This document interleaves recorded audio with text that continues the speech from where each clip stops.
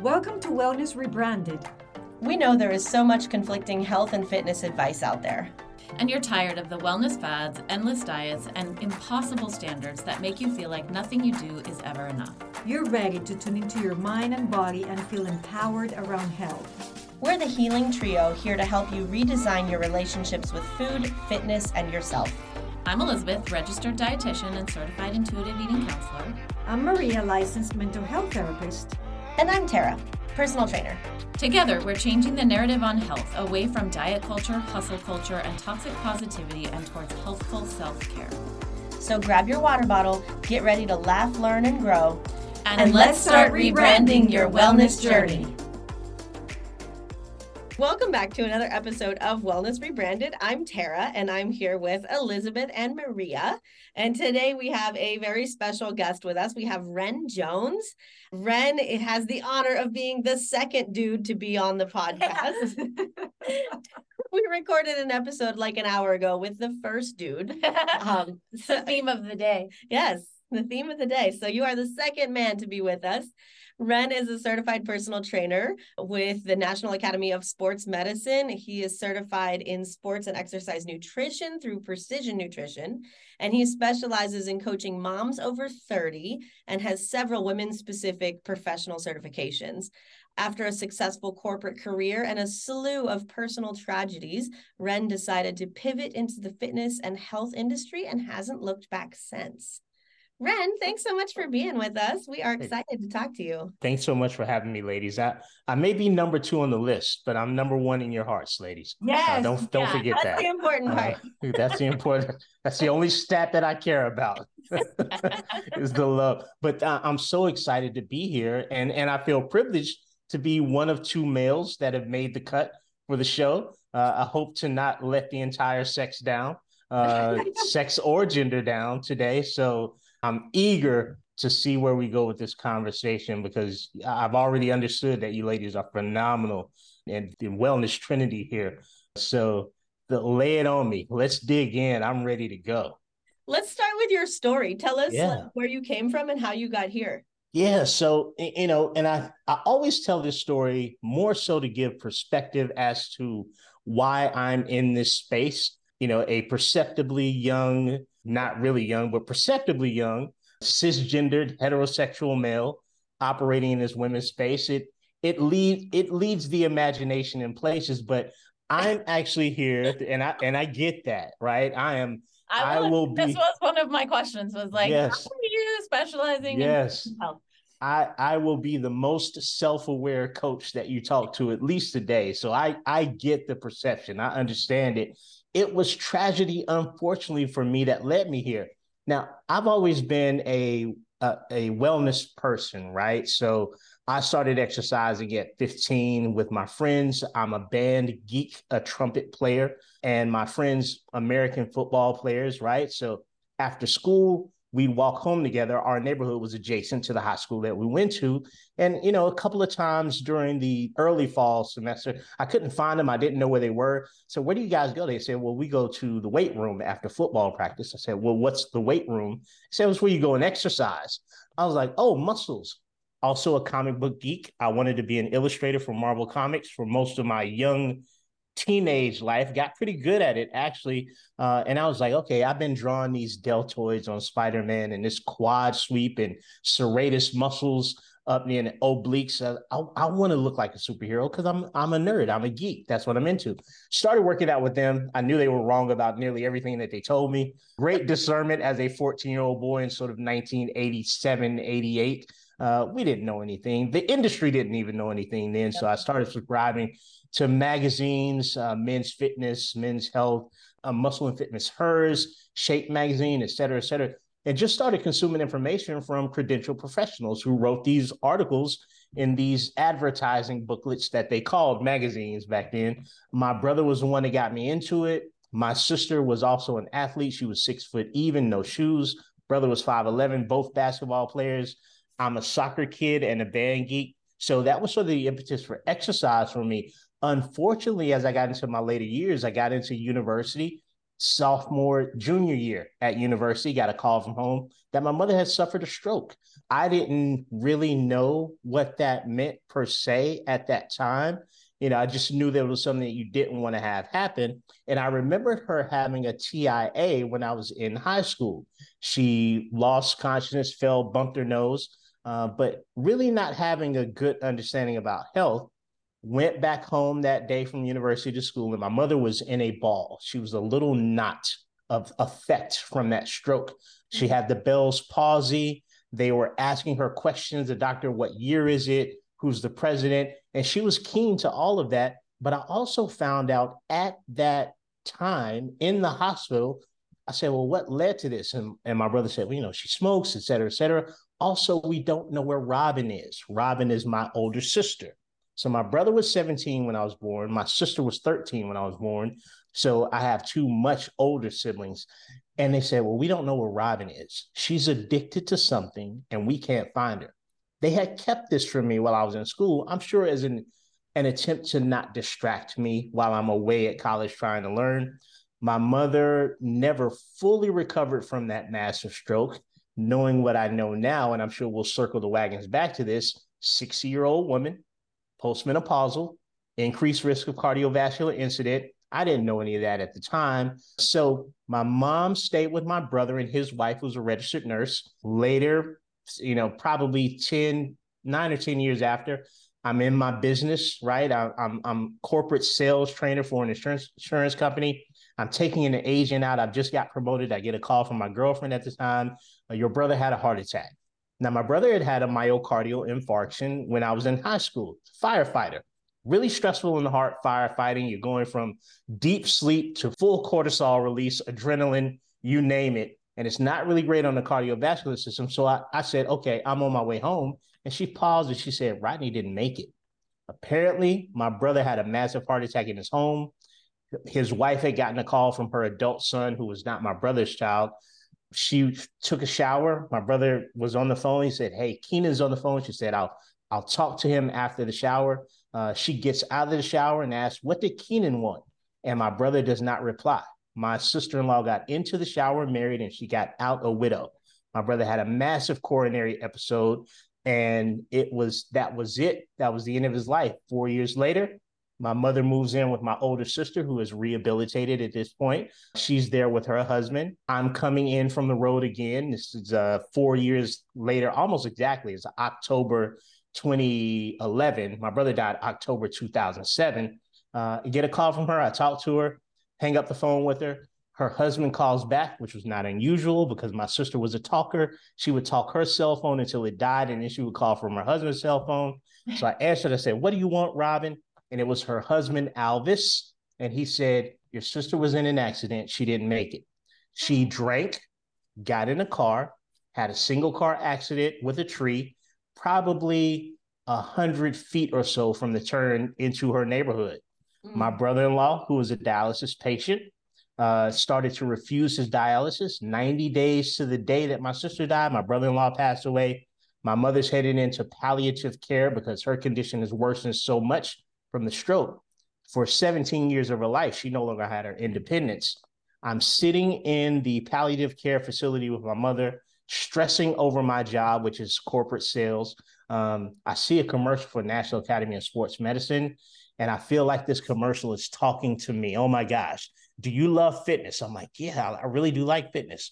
Are you tired of your dead-end job? I was like, yeah, I really am tired of it. But are you concerned about the cost of becoming a trainer? I was like, yeah, I am concerned. So NESM has a special this month. Call the 800 number.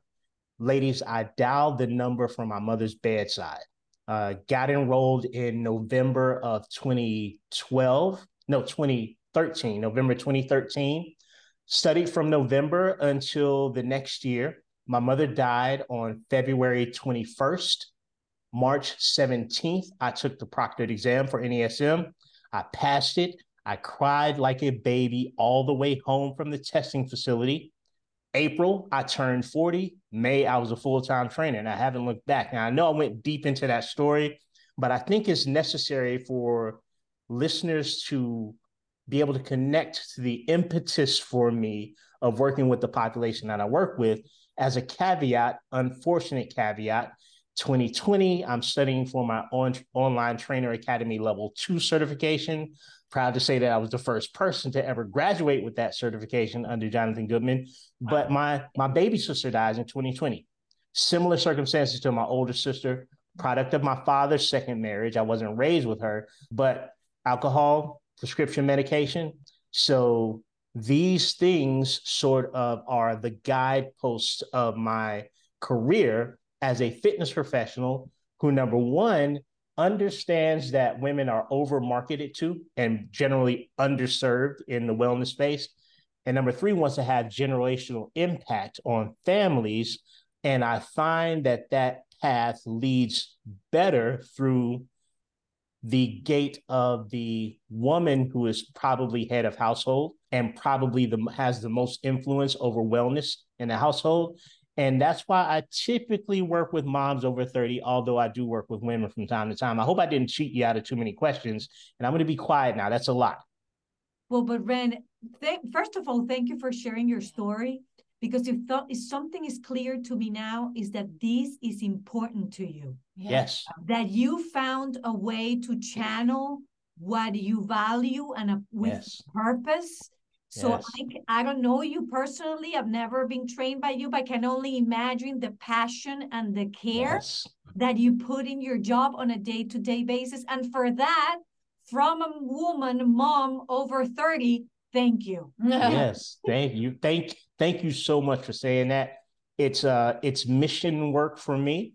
And the beauty of having a deep purpose, and all three of you know this, I'm sure you've all had some contact with exercises like the 5 whys. You try to get down to the roots of why somebody wants to do something. The beauty of having a distinct and purposeful why is that it steers you clear of a lot of the, I'm going to say a bad word, please forgive me. It steers you clear of a lot of the bullshit that you can get interacted with in our space here. I'm not a before and after guy. I'm not a you have weight loss is what health is guy. I'm not a shirtless, oil me up, watch me exercise on the internet guy. Like that. There's so many things that are, for me, from my perspective, and not in any way condemning other coaches' strategies. This is a tough business. You have to make money. I get it. But for me, there are so many things that are normalized that are so many levels down from what I'm looking to get accomplished. They just become entirely irrelevant to me, for lack of a better explanation. So, but thank you for connecting with me in that human way as I share that story. It's important for me to share that story because it's someone else's story, number one.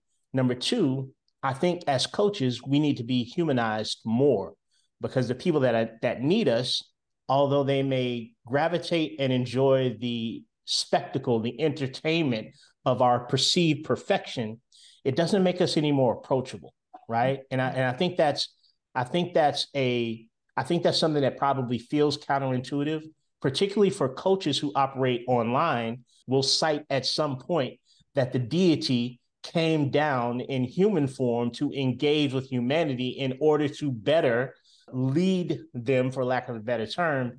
I think it's time that a lot of us perfect wellness coaches step off the I only eat salad pedestal and the I have a 6-pack pedestal and I love working out 8 days a week for 3 hours at a time pedestal. I think it's serving entertainment and it pushes the social media numbers, but it doesn't help people.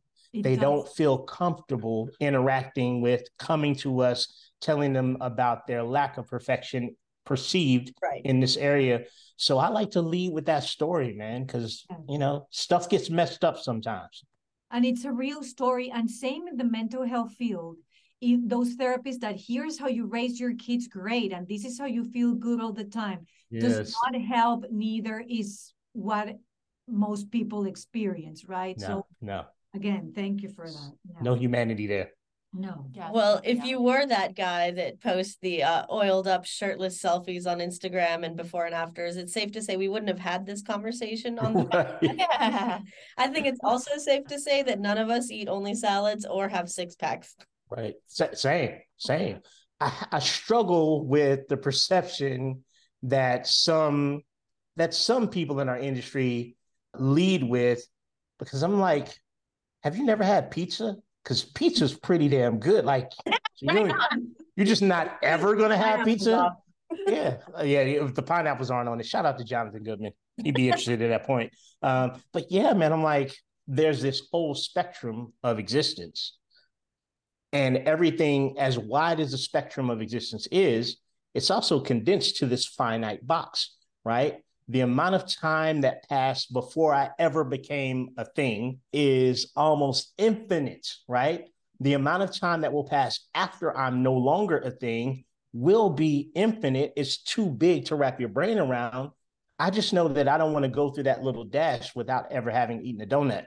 Like, it just doesn't equate for me. Like, I don't know how you could be aware and cognizant and mindful of your limited time, and also for the sheer purposes of how you look on a photo, deny yourself so much of the beauty of what that existence is. And some of that is sugar sometimes, right? Some of it's bread, some of it's not working out so you can leave early to go to the mountains, right? Like, all of that, we have replaced life with a need to dive into perceived wellness, but the wellness is supposed to serve the life, right?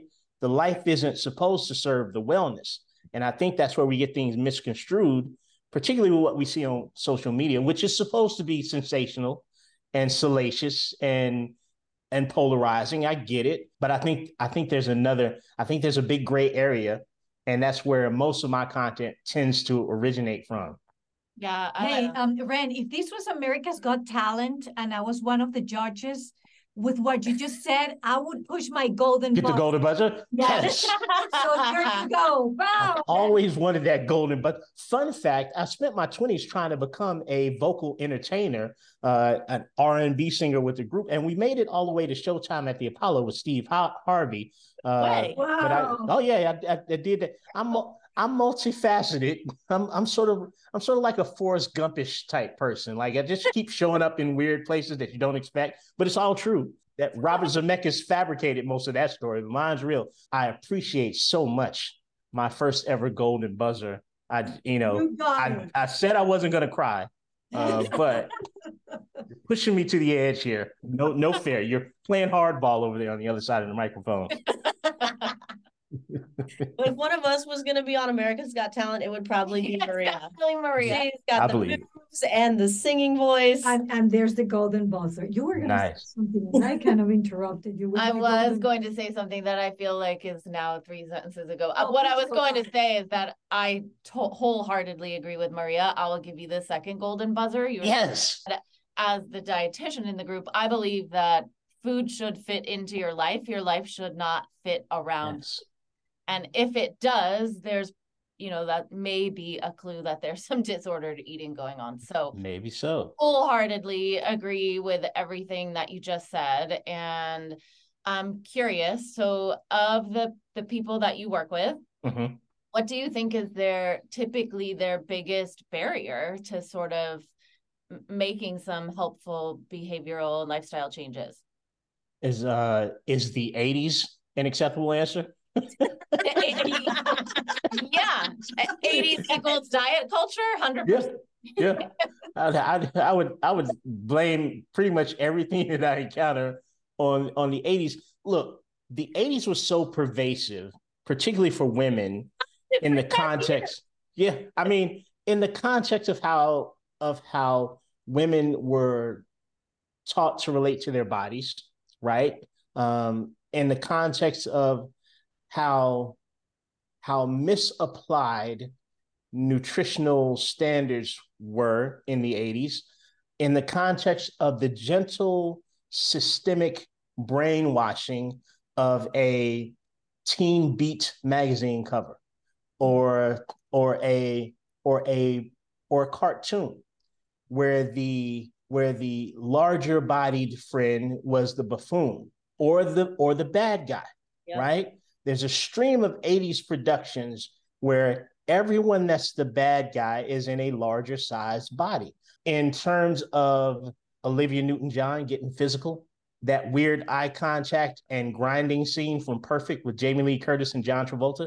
I mean, just the slim fast of it all, right? The Special K of it all. That lady had on a red one-piece suit and she dove into water, y'all, and it didn't splash. The water didn't splash.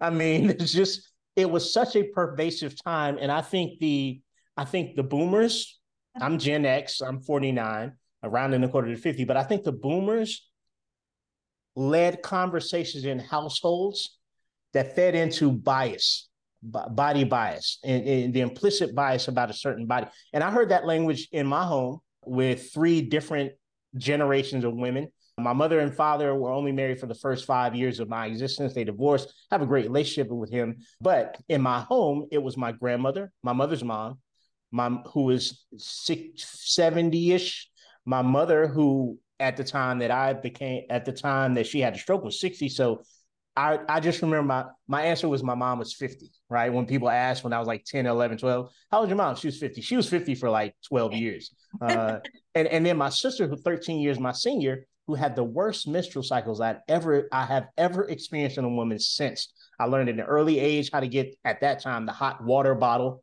how to do a back rub, and how to be quiet and bring the shades down. So I'm in that house and I hear amongst these women bias conversation, biased language about bodies, et cetera, et cetera. So I think it's the duty of Gen X to sort of, as they've taken on a lot of these unmaskings, we see the unmasking of therapy through Gen X, right? We need to talk about things. We see the unmasking of menopause now, big cresting wave of menopause. We need to talk about this. We talked about the corporal punishment as a generation. We need to talk about that. And I think the same thing with body bias, body shaming, so that we don't repeat that to millennial, Gen Z, et cetera, et cetera. So, hey, I get it, man. Like there's a lot that's inundated my population now, and a lot of the language that I hear back from them, I can trace it right back to a mom or a dad who made some flippant comment I hear things like, yeah, I remember I was 9, and women remember this vividly. I remember I was 9 years old and I just came in from playing and I had on my play clothes because I had to take my school clothes off, quote unquote. And my play clothes were from last year. And I just remember my dad saying, oh my goodness, baby, those thighs are busting out of those shorts, right? And for lack of discernment, lack of emotional intelligence, a well-meaning dad or mom says something like that, and I never understood the power of words until I started working with this population, because I have so many women will take a nugget like that and they have internalized for the last 30 years of their life, and it is the basis for their perception of themselves, not only physically but as in terms of their own morality, right? And that's so damaging. So to answer your question, I've over answered it now, but that's a lot of the language that I hear, and that's a lot of my understanding about why that language seeps out in such an sort of unregulated way. I hope that's a good answer to that question. But or you choose answer B, the 80s. It is a good question. I mean, it is a great answer. And you're right. Those comments cut deep and they are lasting, and feels like an appropriate time to refer people to our episode about why we should all avoid making comments about bodies, what perceived good, bad, or otherwise, because they may not be perceived that way from the person hearing them. And I would also throw in, as someone who I feel like I spend all day, every day fighting against diet culture and weight bias and changing the narrative, you're far more optimistic than I am that we can leave it in the 80s. You're right, it was particularly toxic, but it's still very toxic in many, many spaces, even today. Absolutely. I mean, for me, one of the sort of ground rules that I have for myself is deploying as much cultural humility as I can, right? And in this case, culturally, I cannot share the experience of a woman, right? There's no way for me to do that. I regulate that by using something that I call a seesaw of empathy, thereby two sides of a seesaw. And I understand that when my experience lacks, personal experience lacks, the empathy side of that seesaw needs to be remarkably high. I can get away with dropping it. I'm going to give you a golden buzzer for that. Thank you. Thank you. I can get away with lowering that side a bit if I have a bit more experience. However, that side can never touch the ground. It can only go to a midway point. We need at least as much empathy as experience. But when you said that, I had to think about the fact that I am in a perceptibly straight body, right? My observation of a thing will never be as valid or all understanding as your experience with that same thing. So I have to respect the fact that for me, it may feel like it's diminished, but I don't walk around in anyone else's body or situation or gender ever. And I have to take more than taking their word. I have to understand that they cannot be wrong about their experience. And I have no reason to deny, debate, or sort of reduce that experience. So I understand and empathize with that statement and where you're coming from, because I get to experience this in a relatively safe bubble as the expert. I'm using quote fingers again for people who are listening to a podcast. But as the expert, it doesn't trump experience. It doesn't allow me to negate the cultural humility necessary to regulate that seesaw of empathy. Thank you for saying that, because I need to hear that more often than I need to talk about it. And I'm going to be quiet again. I feel like I'm talking so much. It's a good point. I mean, I do feel like I should interject that I also have lots of thin privilege. I got to tell you, though, my experience, no woman gets a pass, right? There's something about an overtly patriarchal society. There's something about the, what's it called? Reverse misogyny. There's just something about it that will not let a woman rest at any stage of existence. And someone will invariably say, oh, you need a sandwich. You need it. And I'm in the South, so you know how that Southern thing goes. Oh, honey, bless your heart, honey. You need a biscuit. You need to eat something. You could be sitting there a size 22 and someone will say, you need to run, or you need to walk, or you need to exercise. You could be a size 8 and someone will say, you know, your butt's too big. You could be a size 6 and someone will say, you're probably I mean, it's just, the noise is so never ending for someone like me who has not had to deal with this personally. It's like there's a big, huge steel door, and inside there's death metal music. Shout out to death metal. I can't hear it at all from the outside, but every time I crack that freaking door, man, it's an overwhelming, it's a cacophony of mumble. And it's, I hats off to you ladies. It bothers me so much that I just can't understand how bothered you all are by it constantly. And I try to do my part to pair with the women that I'm privileged enough to serve, but man, you can't be with somebody 24 hours a day. Like, there's no way to be a constant shield. Not that they need that, but the hero complex in me, remember, Marvel Comics nerd, I think I'm Spider-Man, wants to save everybody from what they're enduring. And it's just so, I don't think that many, and I don't want to generalize, but I really don't think that many men, even male trainers, really understand the depth and breadth of that constant freaking noise from everywhere. God bless you, ladies. Man. That feels very vindicating for me. Like, oh, it is loud. Yeah. And Ren, I do think you're doing your part. You're definitely doing your part. I'm trying to. So Ren, thank you so much for doing this episode with us. I mean, thank you for an episode, a fun episode, touching, real, informative. Yes.